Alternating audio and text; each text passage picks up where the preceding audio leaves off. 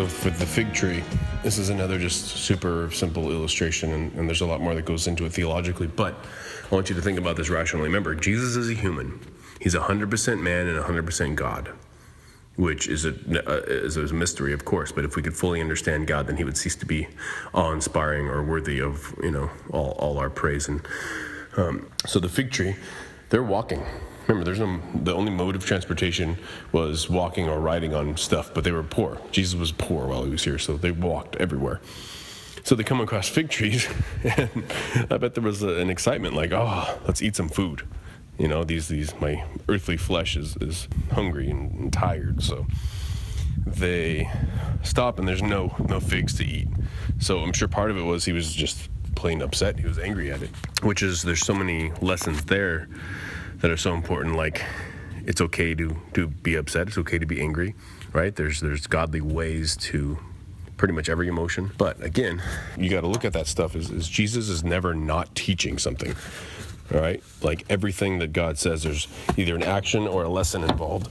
And so the fig tree not bearing fruit is a direct example. And there's actually a lot of talk about figs in the Bible, but or anything like vines and trees. There's all this kind of illustrations about if it's not bearing fruit, if it's not doing what it was supposed to be doing, right? Because that's what those trees are good for, right? Everything's got to has a purpose. God made everything with a purpose. And so when it's not living out its purpose, it's worthless and will be thrown into the fire. And so that is a real and scary picture of people made in God's image who are not living for God, who are not submitting under God. So those people who God made, God knows, God formed in the womb, who choose a life in denial and rebellion against God, are worthless and would be thrown into the fire, basically. And I know that sounds harsh, but remember, people are choosing that. So if you choose not to live for God, God's going to give you exactly that. You're not going to get God. And the only good in this world and for eternity is God. All right, now about the Peter and get behind me, Satan.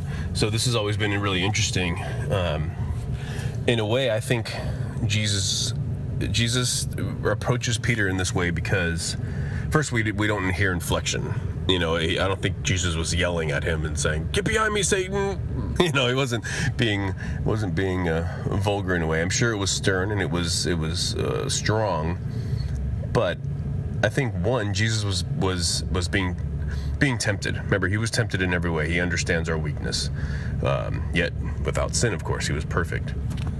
So Peter's saying, no, this can't happen to you, God. See, this is one of the times where Jesus is speaking plainly. And so I think they finally, they understand this one a little bit, but they're denying it. They're saying, no, this can't happen. I will fight anybody off, I will fight anybody who tries to take you. And I think in a way, Jesus was probably like, that sounds really tempting, because remember in the garden, before he gets crucified, he prays, Lord, if there's any other way, please take this cup from me. Take this, if there's any other way for us to bring our people back to ourselves, let's do that. But there was no other way. Sin demands bloodshed, because sin is a big deal. So innocence is taken away when sin occurs. So what's more innocent than God himself living a perfect life? Nothing. So he had to sacrifice himself. So I think this was getting close to Jesus' crucifixion, and Peter saying this. Peter's his friend.